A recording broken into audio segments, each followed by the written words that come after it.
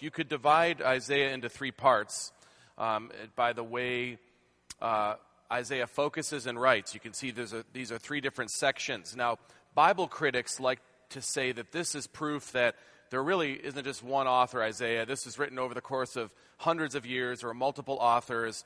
And the real reason the critics will say this is they want to discount the prophetic or the predictive elements in the book. For instance, in chapter 40 and forward, there is a prediction of Babylon taking Judah captive. Yet it doesn't happen until after Isaiah dies. He's predicting it will happen. And so the critic looks and says, there's no way that he could have predicted this. And look at the way it's written differently, this section, compared to the first 39 chapters. Clearly this is a different author, and he's just writing about what he saw. The problem is that's a modern invention to deal with an anti-supernatural bias that the critics have. Because Isaiah writes over 50 years. He begins writing when he's a young man. In fact, if you've been at this church as long as I've been here, 19 years, you remember me back when I was 26 preaching. And then now I'm about where Isaiah was when he wrote chapter 39. I'm 44. 20 years, almost 19 years later. And Isaiah, when he gets to chapter 40, he's an old man by this point, 20 years past even where he was at this point. So the span of his ministry is different. You know I'm not the same person. I don't speak exactly the same way. The style's different. The tone might be different. The topic's different. It's easy to see why, when you have a book that just highlights the overall prophetic ministry of a man who ministered 50 years, that it's going to look different based on when he's writing it. That's an easy way to understand how these differences appear in style. But also recognize Jesus, our Lord, identifies one author, Isaiah, and that's all we need to know. He recognizes one author, Isaiah, as he quotes him throughout his ministry, and throughout the New Testament, Paul does the same. And interestingly, when we discovered, we, not me, but people, discovered the scrolls of Isaiah in the Qumran caves some time ago, almost 75 years ago. They were all in one unit. There was no division between them. And these are ancient texts written around the time of Christ and even before the time of Christ. It's always been understood to be one author. It's only a later convention that would try to insist differently. I say that as preface because you might in college or among people that you know hear that kind of idea. There were three Isaiahs, and you can explain why that's not the case. And when we come to chapter 40, this difference in tone is because the Assyrian crisis has been averted. Hezekiah led faithfully for some time, but he wavered at the end of his life, and it became clear by God's revelation to Isaiah that Judah also would fall into exile, just like the northern kingdom did. The difference is Judah would not lose their identity. They would still be identified as the people of God. God would keep his promise to bring the Messiah from Judah, but Judah would undergo the disciplining hand of God. And so Isaiah, seeing this will come, is given this revelation to bring comfort to the people of God, especially when they are under that captivity, when it comes. But it takes on a much longer term value for all the people of God of all time. You might say 1 through 39, those chapters were about God's just judgment and sure fairness about sin.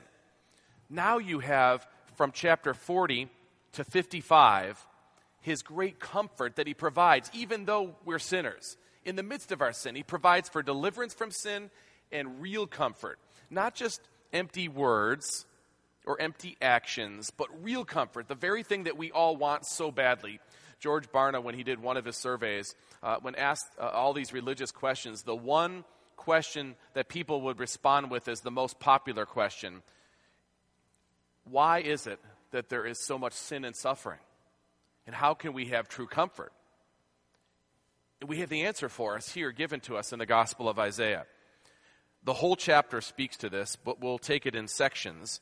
Verses 1 through 11 first. Please hear as I read God's holy word. Comfort, comfort my people, says your God.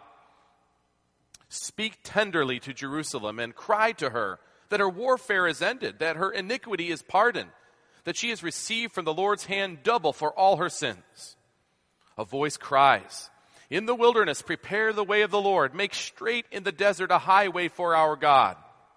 Every valley shall be lifted up, and every mountain and hill be made low. The uneven ground shall become level, and the rough places a plain. And the glory of the Lord shall be revealed, and all flesh shall see it together, for the mouth of the Lord has spoken." A voice says, "Cry." And I said, "What shall I cry? All flesh is grass, and all its beauty is like the flower of the field.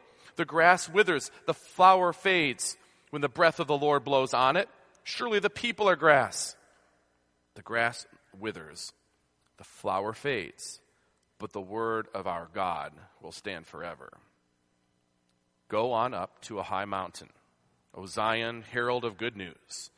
Lift up your voice with strength, O Jerusalem, herald of good news. Lift it up, fear not. Say to the cities of Judah, behold your God. Behold, the Lord God comes with might, and his arm rules for him. Behold, his reward is with him, and his recompense before him. He will tend his flock like a shepherd.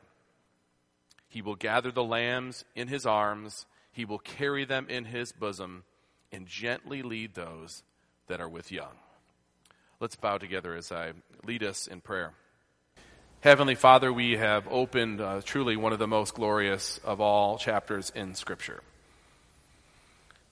And even though you have secured our eternity through the perfect work of your Son, and we confess this, we believe this, we are easily overwhelmed by the circumstances of life. When we read comfort in the first verse, we know how much we need this. This week was a particularly heavy week with many difficult challenges. The heaviness we felt this week reminds us of what is messed up about our sinful condition. Thank you for your gospel of grace, which gives us real comfort because of the actual sacrifice of Christ and the actual resurrection of our Savior. This is not just an empty, sentimental word of comfort, but a real one. And this is what we need, and we come to you seeking it again, and we thank you for your Scripture. Send your Spirit to attend the preaching of your word this day. I pray this in Jesus' name. Amen. Admittedly, the heaviness of this week played into my thinking as I was preparing this sermon. And obviously, you all heard about the tragedy of young Caleb Schwab, at least from every human perspective you can imagine, as parents and friends, how tragic this is. I heard Sunday afternoon, and it's the whole week has just had a cloud thinking about just the pain of the family and the community. This was a very integrated family here at the church and among many of you as friends in sports. I mean, many of you people knew them very well. I remember distinctly of all the children, there are certain ones you remember, and they had 3 boys in our chapel who would come here every month, and one of my children's in the class of the youngest one. And so everybody just knows this family. And so all of us as parents and friends feel this pain, this heaviness, in the wrongness of it as it hits us about sin and death and what's real and the misery that comes from it. But there are several other things that just happened this week, at least for me, and maybe you've had these kind of weeks. Heaviness in marriages in some of the marriages in the church, heaviness in relationships, health issues out of the control of people, difficulties, people struggling. There's a weight of what sin does that impacts us. And I don't mean that someone's sick because they're sinful. I'm saying they're sick because there's sin. And we're all broken down, and there's a fallenness. And even today, the date itself, this is my dad's birthday today. And it's difficult. I'm not to the point now where I think of his birthday, and have happy thoughts yet. It's not there. This is the day a year ago that Tammy Schumann went to be with the Lord. So there's a heaviness that comes about us. We all know when we read comfort. I don't know if it's like this for you, but when you open it up this morning, maybe it's the first time you saw the text. How did it hit you? Yes, that's what I need. That's what we need. That's what the world wants, is comfort. And they will seek for it in all manner. But there is only one place. And I'm not just trying to be some radical, exclusivistic fundy saying to you there's only one way for comfort. I'm just saying there's only one way. There's only one source for comfort. It's the truth. I mean, that's where everything else is emptiness. It doesn't salve anything. And so, in the terrible time of forecast, Isaiah tells the people what they can hold on to when it's going tough, when it's going rough. And this is a universal word that spans the generations. It's really Christianity in a nutshell being displayed here, beginning in these 11 verses. It goes through the whole chapter. We'll see. Christianity is about the saving grace of God in Christ, which provides for the only real comfort that we can have for living in this fallen world. I love what John Calvin says when he's commenting on this chapter. As he opens his comments, he says, what will afterwards follow will relate to the future church. He's saying Isaiah's writing to the future church, the revival of which was effected long after his death, Isaiah's. For he will next lay down a perpetual doctrine which must not be limited to a single period. It's timeless what he's going to say here. It's predictive and we'll see it, but we know the prediction happens, it's fulfilled, so that gives us even more encouragement about the God who is our God. So when he promises something for the future, he's already shown he is faithful. And so that gives real comfort. It's got substance, it's got a track record. We can hang on to it. Everything else fades. It's just sentiment. It's just something to divert our minds. It's not real. We need comfort in this fallen world, and that's why the text begins like it does. Comfort my people, says your God. There's a change now from chapter 39 where he was speaking this judgment that had come to the north and the pains of the sins of the south now. Something happens now over these years between Hezekiah's death in chapter 40 when we have resumed for us Isaiah's prophecy. He's older now, and he's looking ahead, and he sees what's inevitable, that Judah will fall into God's discipline. And they will need comfort when the oppression of another nation comes upon them. And he will provide it in the words that he speaks. You know, needing this comfort in the fallen world isn't just about the sin that's out there. We all feel it. It's heavy. It's present. It brings misery. It brings death. It brings sickness. It brings oppression, injustice, hate, immorality. You name it. It comes from sin. It's ultimately sin. And we battle it personally. We are restless with our own sin. Even as believers who've been renewed, we know that there's that struggle with the old Adam in us, if you will, instead of the new one, Christ. And we struggle. We identify too often with Adam instead of Jesus. And we struggle in our sins. And you can imagine, as Paul is saying this out loud in Romans chapter 7, how universal his sentiment would be if we were honest. He said, I do not understand my own actions, for I do not do what I want, but I do the very thing I hate. That's the Apostle Paul speaking. We're in a toilsome battle with sin. It's like a war. And that's really what it is ultimately. There's a war going on between us and God before we come to faith. He gives us faith in Christ, so we have peace with him, and the wall of enmity is taken down. But it's amazing how quickly we still struggle against God's law, against God's morals, against what God tells us. And so this word speaks widely. Comfort my people, says your God. Speak tenderly to Jerusalem and cry to her that her warfare is ended. How can it be ended? That her iniquity is pardoned, that she has received from the Lord's hand double for all her sins, more than enough to pay for all of her sins. Comfort. Comfort, the word itself means here to bring ease where there is irritation, where there's unrest. Get comfortable, the nurse will say to the person in the hospital, or how can we get you comfortable? And they'll move the bed a certain way, put pillows a certain way, give them medicine, give them sheets. Be comfortable because they're not resting. By comfort, the call is to console those who need consoling. By comfort, the charge is to bring cheer where there's mourning and sadness. By comfort here, the command is to deliver assurance or reassurance that God is their Savior where there may be insecurity, doubt, anxiety. That's what is being spoken to the people of God. Comfort my people, says your God. Then it says, speak tenderly to them. Now you can imagine that There has been a long history of terrible duress for those in Judah. They have recognized their national sin. They know their personal contributions to it. They see the past. They know what's happening in the future. And to a future generation reading this in exile, they'll draw strength from the fact that, yes, we're under great and heavy burden, but God is our comfort. So speak tenderly. They can only take so much, Isaiah. That's what God's saying. They can only take so much. Don't raise your voice at them with this. Give them this message. Speak to the heart is what it literally says in the Hebrew. Speak tenderly. Have you ever met somebody who has suffered with post-traumatic stress disorder? This can happen for anyone who witnesses something very traumatic or is part of something very traumatic. It can so impact a person that they have a physical response later, and something like loud noises or surprise events or actions can really set them off. And I know this from a friend who was married to a man who was served several tours of duty in Iraq and Afghanistan. And he thought he was fine, but when he came back, he had the hardest time assimilating.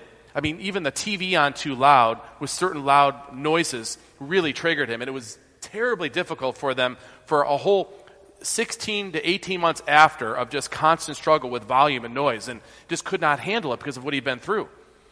There's a sense in which speak tenderly means that these people have the full weight of their sins. They know it.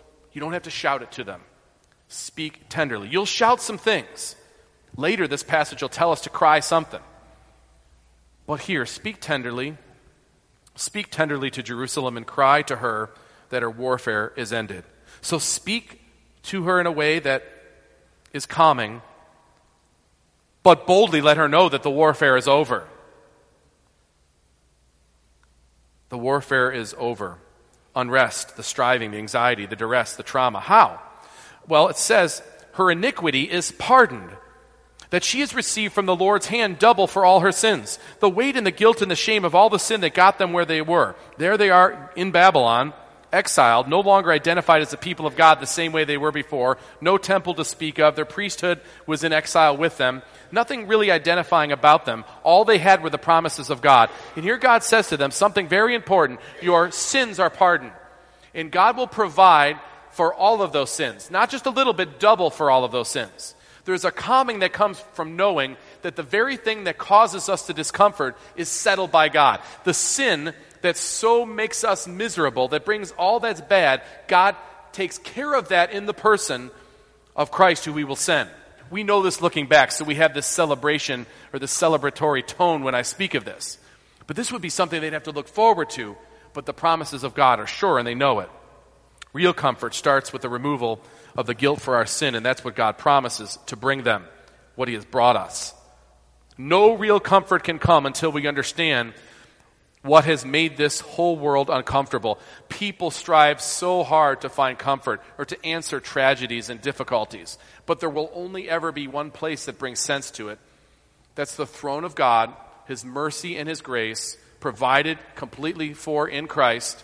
That's where we will find comfort. I don't mean extreme happiness or that we'll forget the toil, but we'll find actual rest in our Father and Jesus, who He sent to complete this work, this substantive work, this real work. God is the source of real comfort, is what is played out in verses 3 through 5. Notice, a voice cries in the wilderness, prepare the way of the Lord.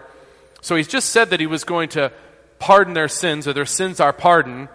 Well, how would this be? These are just empty words without something to actually provide for it. God is the source of this real comfort. A voice cries, in the wilderness, prepare the way of the Lord. So He's going to explain how it will be done. Make straight in the desert a highway for our God. God is going to send someone. Every valley shall be lifted up, and every mountain and hill be made low. The even ground shall become level, and the rough places a plain. In other words, all the places that you might be able to hide something, or you might be able to, or something might be out of your sight, it would be all level, and it could all be seen. And as God visits with His messenger, all would be exposed. No one can escape. And clarity about the servant or the messenger whom He would send. Verse 5, and the glory of the Lord shall be revealed. Now, He won't speak of the glory of Himself apart from Himself. So there's a revelation here that God himself will visit. So he will take care of our sins, and he will visit to see it be so. And the glory of the Lord shall be revealed, and all flesh shall see it together, for the mouth of the Lord has spoken. God, in his unalterable word and promise, says he will visit. This is the source of real comfort. I hope you see. There can't be any other real comfort. It's all just words otherwise. It's empty. And people, they'll try to find all sorts of things to bring themselves comfort. Really what they're looking for is distraction or diversion, to take away the feelings they have about the heaviness of sin in general and something in particular.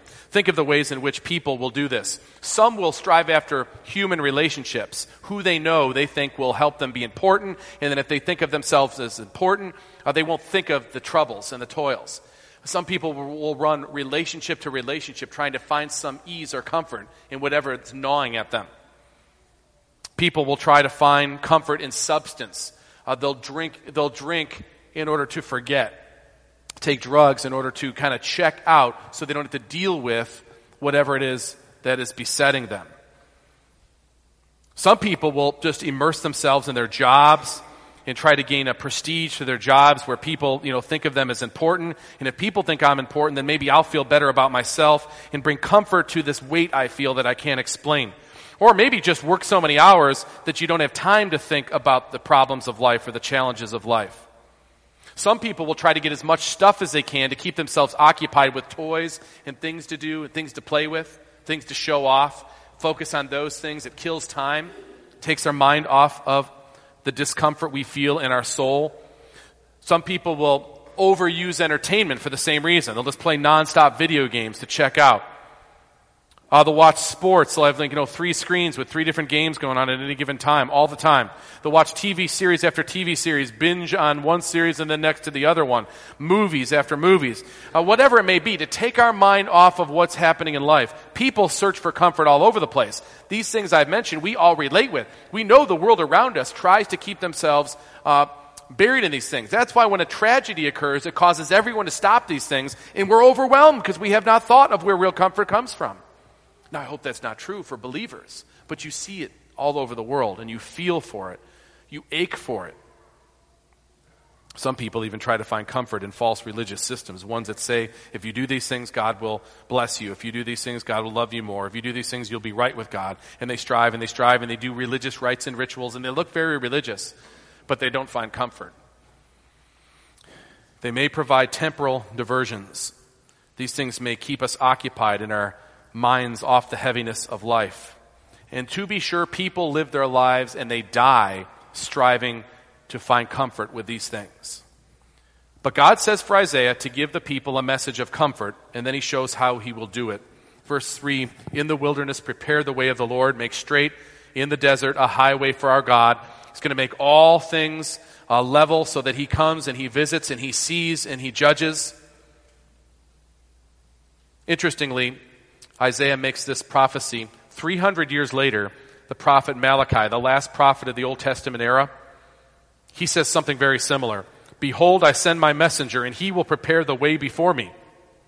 And the Lord whom you seek will suddenly come to his temple. You see, as each book of the Bible unfolds over the course of history, it reveals a little more than the last one in many cases. And it keeps progressing in the revelation or the revealing that God gives until the time of Malachi, when you get even better picture of what Isaiah was talking about. He's going to send a messenger. We know God himself is going to visit. It said it in Isaiah. Now Malachi says there will be one who will make this way plain and clear. Then we get 300 years further down the line when Matthew is writing his gospel, telling what happened. In those days, John the Baptist came preaching in the wilderness of Judea, repent, for the kingdom of heaven is at hand. For this is he who was spoken of by the prophet Isaiah. I love it when the Bible writers do this. There's no guesswork here. The prophecy in Isaiah, 700 years before, was fulfilled in John the Baptist, who came and said, the prophet Isaiah saying, the voice of the one crying in the wilderness, prepare the way of the Lord, make his path straight. And we know that John the Baptist was there to reveal Jesus, to pave the way for Jesus and then bow out. Because he was not the one. Jesus was the one He is the fulfillment of all that had been forecasted. He is the substance of our comfort. He and his work accomplished for us. This is why it's a real comfort, because it's a real person who did a real act to save us, and he lives forevermore. And this is all pictured many years before it's fulfilled, and then it is fulfilled in Jesus himself. This is why John, the gospel writer, says so beautifully about Jesus. So we know it's Jesus, spoken of in Isaiah. And the Word became flesh and dwelt among us, John says. And we have seen his glory. Glory as of the only Son from the Father, full of grace and truth. The coming of Jesus as a man confirms God's saving plan and gives us substantial comfort. Verse 6, a voice says, cry. And I said, what shall I cry? Now, this is a very interesting text as we see, it seems as though Isaiah responds, what shall I cry? And then has a commentary that's his own before we receive the answer from God that comes a little bit later in verse 9. So imagine, the voice says, cry. And the prophet says, what shall I say? What do you want me to say? And then he pauses to make a commentary that's important for us. He says back to God, as it were, all flesh is grass, and all its beauty is like the flower of the field. You know, despite its power, despite how popular and powerful it can seem at a moment, all flesh, mankind, it's like grass, he says. It's almost like he's saying, remember, God, I'm talking to people here, and they're like grass. The grass withers. The flower fades when the breath of the Lord blows on it. Surely the people are grass. So what shall I cry? Is he saying to God, be careful with what I say because people are very, very fragile? Or is he saying there's a comparison to be made here between what you say, oh God, and what man says? And man's saying things that opposes you right now. The grass withers. The flower fades. But the word of our God will stand forever. What we have is testimony to the indestructible nature of the Word of God. And this indestructible Word that God gives us provides real comfort. The grass withers, the flower fades, the Word of our God will stand forever. I want you to think about this very carefully. God's Word is the infallible witness to His work. His work is what gives us substance to our comfort. You follow? Christ comes and provides for us His sacrifice, and He rises again, is seated at the right hand of the Father. He rules from that place. That's what happened. That's what's happening. And the Word bears testimony to that substance. So God's Word is the infallible witness to the work. This is why it's real comfort when we read what we read in Scripture. It's not Ralph Emerson Waldo who's writing here. This is God writing through prophets. And so it has substance. It's real. God provides the substance for our comfort in sending Jesus. God provides the testimony of that comfort by giving us His indestructible Word. No empty promises or hopeful mantras, just God's indestructible Word. And the nature of grass and flowers is so illustrative. Think about what it's like. The spring, the grass is brown, it looks dead, but then it comes to life as it gets warmer and the water comes and we fertilize it or we do whatever we do to it and it just gets lush and green and thick. It's like a carpet. And it just looks like it's been there forever. It looks like it'll be there forever. It takes your eye to it. You see the green. And that's what men are like. That's what people are like. They have moments on the earth where it seems like they're substantial, like they're important, like they've got something to say. And it goes to their head. They feel they've got power. They feel like, who cares what this testimony of your ancient God says? We think right now, by consensus, culturally, this is what's true. And people are like, wow, man, everybody seems to think this. This is powerful. There's a lot of you. It's bright. Your attributes are bright, and that's what's compared to a flower. But see, what is true is, if it's not God's Word, it's destructible, and it will be destroyed. That's why the comparison is made. The grass withers, man in his wisdom withers. The flower had the attributes of his so-called wisdom. It fades, but the Word of our God will stand forever. This is God's indestructible Word that provides the real comfort we so need all the time, but especially in difficult times. So if we're granted this word of encouragement, which will be expounded upon in the later part of chapter 40, this is really just an intro, the first 11 verses, to all the message of comfort that will come from Isaiah. What do we do if we have this testimony to the substantial comfort, the real comfort we have? What will we do with this? If you see the world crying like you see the world crying on a regular basis with its suffering and its pain and its struggle, and you've been given clarity about where real comfort comes from, what should you do? What should I do? What should we do? That's what we have in verse 9. Go on up to a high mountain, O Zion, herald or trumpeter of good news. Lift up your voice with strength. Don't be shy, O Jerusalem, herald of good news. Lift it up. Fear not. I mean, why should you fear? You have what the true comfort is. And if they kill you for it, you still have real comfort. They do not. I mean, that's worst case scenario, right? Fear not. Say to the cities of Judah, behold, your God. Tell the world where real comfort comes from. The passage that prompted John Wesley Work to write the Christmas hymn, Go Tell It on the Mountain, is right here. Go on up to a high mountain, herald of good news. Lift up your voice with strength, O Jerusalem, herald of good news. Lift it up, fear not. Say to the cities of Judah, behold your God. The prophet is looking ahead to the advent of Messiah. Messiah is coming. He's giving a general picture of what the Messiah would accomplish. Now, I want you to remember something about the prophet's perspective. When Isaiah is writing, think about it from his perspective. He's looking ahead to God sending a Messiah. Now, in God's wisdom, what he reveals to Isaiah, the perspective will be limited compared to what we learn as revelation unfolds or progresses. So there's Isaiah with a picture that's needed for the people who are struggling of Messiah to come. Now, he sees Messiah coming in all the works of Messiah, probably in just one big act. It's hard to see the prophet understanding how long the actions would take place. That's God's plan. And God's not limited by time like we are, so it doesn't even matter to God in a sense. So Isaiah is just speaking of what Messiah would do when he comes. All true. Messiah will come, the glory of God himself, the anointed one, and he will pay for our sins. Messiah will bring his kingdom. The Messiah will bring his judgment. The Messiah will tend his flock like a shepherd, as it says here. He will set things right and straight, but what Isaiah doesn't know is how it would unfold or how long it would take. Jesus came just as God promised. Jesus brought God's glory as he promised. We beheld him, the glory of God.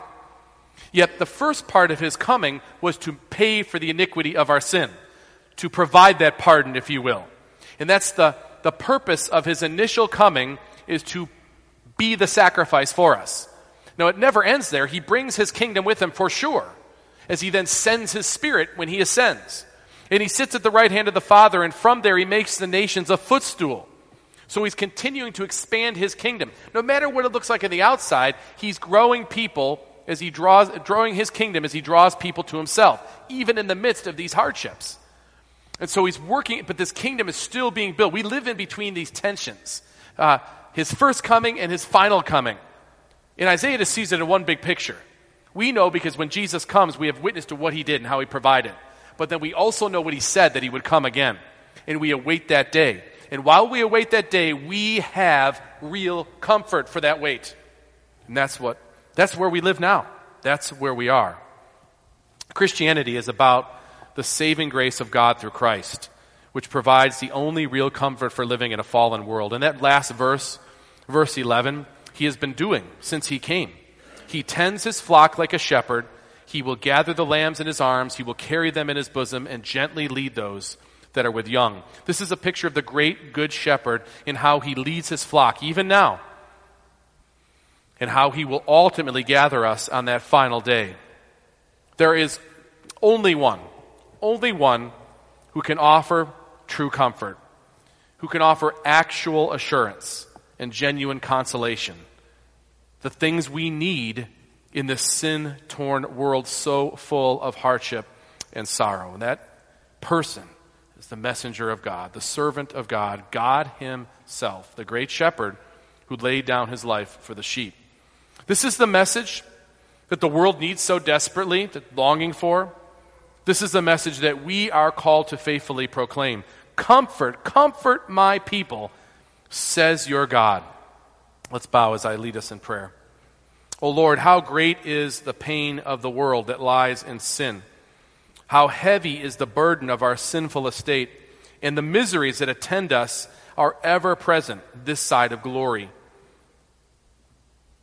People flounder about not knowing the source of true comfort. O Lord, make your people to be heralds, trumpeters of where this comfort can come from. Help us to be faithful witnesses to Christ in whatever way you give us an avenue to do so. Lord, maybe it's in the midst of mourning a tragedy that we have experienced. Maybe it's just the confession of faith in you and your Son's life and resurrection for us. Maybe that's it. But give us a zeal. Help us to fear not. Help us to point our labored fellow human beings to the only place they can find comfort, true comfort, Christ himself. And may you be glorified. May our comfort be for your glory. I pray this in Christ's name. Amen. Let us together respond as we sing a song about God's care for us as our shepherd. 599, let's stand and sing verse 1 and verse 2 as the elders come to prepare the table.